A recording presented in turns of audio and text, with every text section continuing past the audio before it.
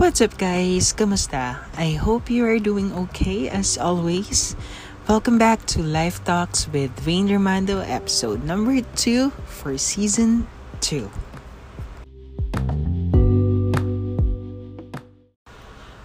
Before we start, magdi-disclaimer lang muna ako. My emotion is at its highest peak pagdating sa usaping pamilya. So please bear with me.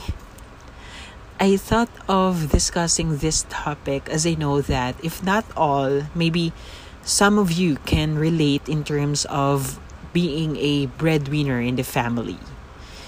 It's not a new thing in Filipino families that their parents who have probably zero financial literacy or bad spending habits or yung maybe hirap lang talaga ever since tend to pass on their financial liabilities to their children. But I would like to position it as a gesture. I am personally one of those unfortunate souls. I know it's a burden. But just to give you a background, I've been supporting my family since I was 17 or 18 years old. Way back when I was in second year college, I was working already. And especially ngayong pandemic. And I know I am not alone. Marami tayo. It is exhausting really, but I want to find the balance between helping my parents without resenting them. Alam mo yun? They are great folks. It's just that not maybe with money. Naalala ko, puro utang pa kami nun. Well, until now naman, pero hindi na siguro ganun kalala. My thinking is, my family should be included in my goals, especially my parents ever since. Pero nung nag-start na ako magtrabaho, doon ko masasabi na it's really easier said than done. Nung nag-start na ako magtrabaho, most of the time, sa kanila na napupunta yung sahod ko. Most of my sahod. Siyempre, hindi ko maiwasan na hindi mapagod. Lalo kung feeling mo sapat or sobra na. Hindi talaga siya madali. When I was younger, and had more rebellious energy in me, I somehow stopped giving money. Dumating sa point na na-burned out ako. Tapos umalis ako ng walang paalam. Well, meron pala, pero through messenger lang. I've been gone for almost 4 months. And being the breadwinner of your family is not an easy task. At times, it may seem as if you are carrying the world on your shoulder. Na sa sobrang bigat at wala kang mapagsabihan, iiyak ka na lang bago matulog para may lakas ka na ulit kinabukasan. There are also times na parang ako or ikaw na lang gumagastos sa lahat. Lalo na if may ibang kapatid ka pa naman din na nag-work. I did not say it to my parents directly kasi syempre ayokong masaktan sila. I always wanted to go beyond their expectation. Kaya kahit yung mga naipon ko before, kahit mawala, okay lang. Iniisip ko, bata pa naman ako makakapag-ipon pa ako ulit. And I realized if I kept my money to myself and achieved my goals that way, I guess I couldn't say that I'm really happy. Kasi iisipin ko pa din sila. Naisip ko din na I know that if they could have been naman, my parents would have saved and thought of their retirement. Kaso wala nga, hirap talaga way back. And I know they did what they can to provide and save para sa big family namin. They just really didn't have enough. They also didn't have the same opportunities we have compared to noong syempre panahon nila. It is very common sa kultura nating mga Pinoy for the eldest or older child to accept the responsibility of becoming the primary income earner of the family. And as a breadwinner, you will be sacrificing a lot for the sake of your family. This may also mean na you will be prioritizing them over yourself. Since we are a third world country, we may observe that almost everyone dito is striving extra hard, especially when it comes to finances. I think this is because we have closer family ties compared sa ibang bansa like US. We don't leave our nest at the age of 18, and sabi nga na matatanda, it is always suggested that we give back to the family when we can. We value the hard work that every parents puts into raise sa ating mga anak, sa kanilang mga anak. And that includes papakainin tayo, giving us a good education, and molding our personalities for us to be well-rounded individuals. Although, syempre, maraming factor pagdating sa pagmumold ng personality ng isang tao. But, bottom line, it is coming from within. So, it starts within the family. Alam ko, some of you might argue that these things are rights and not privileges, but there is nothing wrong with being grateful to your parents for raising us or raising you properly. We tend to see it as a privilege because dito sa Pinas, not every kid gets to experience all those luxurious things in life, which is sad, knowing that a good life in education is supposed to be a right. Mahirap, pero I realized it is not their fault. It is not our parents' fault. I know they are not against me. It just happens na mas kaya ko silang suportahan, and they cannot way back. Ang hirap. Honestly, ang hirap. Mapapabuntong hininga ka na lang talaga. Maybe one thing that my paglaliyas taught me is that maturity and realizing the importance of your family,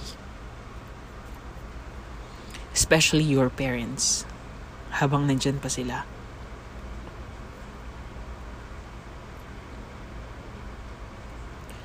I just pray to God to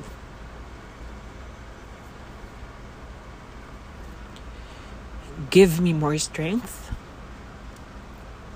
longer life, and help me with my everyday work. Para syempre, if ever, pag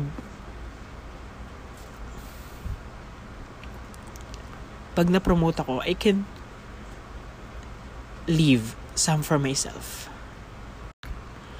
Apart from that, oh my God, sorry, I need to pause. Kasi, naiyak na talaga ako. Ano pa ba yung iba kong napagtanto? As I grow older, number one is, I stopped blaming my parents.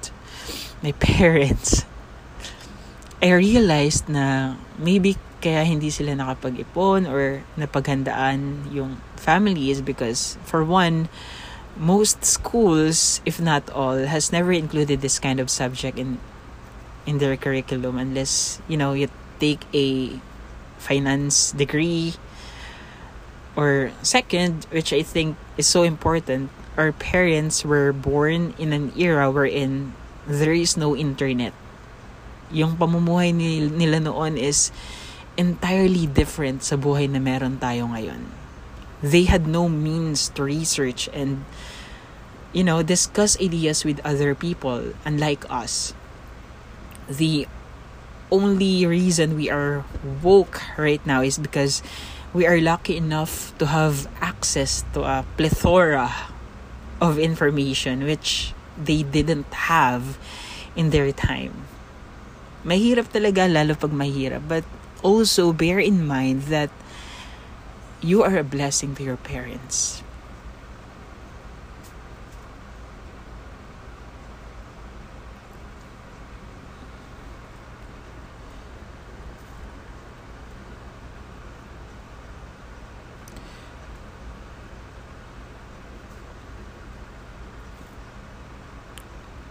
It would have been okay to think if you know they can take care of themselves without you. Kaso for now, hindi. So, just deal with it. Deal with it with love na lang for them. Number 2, I stopped looking at myself as a victim. Everyone has their own struggles. Lahat tayo may pinagdadaanan. Some were born with only one hand, bulag, an orphan, jutes, ducks, while others look like a Greek god, tapos yung iba nasa betlog pa lang ng tatay nila, naka-aircon na. Unfair? Sure. But then again, that is life. There are times that I keep feeling that I don't owe my parents anything.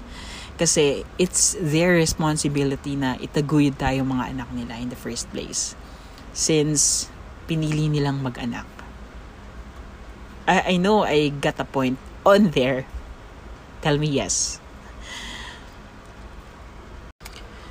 Maybe you have thought the same thing too. But as I go through and the years passes, na-realized ko na hindi na sila bumabata. Hindi na pumabata yung parents ko. And I'm also thinking of the feeling of fulfillment every time na natutulungan at nabibigay ko yung gusto nila somehow. It's priceless. Yes, responsibility nila na itaguyod tayo, pero responsibility rin natin na as their child na alagaan at mahalin sila. If ever something bad happened to your parents, God forbid, do you think same pa rin ba yung magiging pananaw mo in terms of money and how they should raise you? Kaya habang nabubuhay tayo, meron talaga tayong magiging problema. There are things or events to sacrifice. Kung hindi man to nakikita ng parents or mga kapatid mo for now, I know they appreciate all of it. Hindi lang siguro sila vocal. Pag nawala naman na tayo ditong lahat sa mundong ibabaw, well, di naman natin madadala yung perang naipon natin sa kabilang buhay. So, just be thankful na God is giving us so much that we can help our family in these trying times. And for sure, double or triple pa yung balik sa atin yan. Number 3, I am trying to make peace with myself. I had always been asking myself, what if I fail? What will happen to them? Until it hit me that I don't owe anyone. I'm taking care of my parents because I love them and I'm capable of doing so. If one day something happens to them, God forbid, at least I did what I have to do while they are with me, or the other way around. Aside from that, I'm still trying to learn the grind at 27 years old. At 27 years of age. Helping my parents, buying and doing things that makes me happy. Reading online articles. Writing, watching movies, series. Trying to help my parents in managing our cash flow, investing my money to buy a lot. I take a rest every once in a while, but I never give up, which I think is what is important. Lastly, we probably don't have much as compared to others, but we have enough resources to change our situation. We have a roof over our head and we can eat more than 3 times a day. You just have to find the balance of giving some to your parents and saving some for yourself. At the end of the day, kung di nila tayo tinaguyod some time of our lives, hindi tayo magiging successful sa buhay. It's a cliche, but it took me a while to realize this. There is more to life than money. We don't really need much to live and be happy. Everything else are just unrealistic wants and are only intended for seeking validation from others.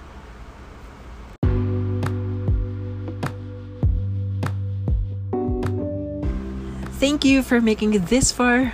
Anything you want to share, you can message me on my Instagram at Life Talks with Wayne Romando. God bless and stay well. Paalam.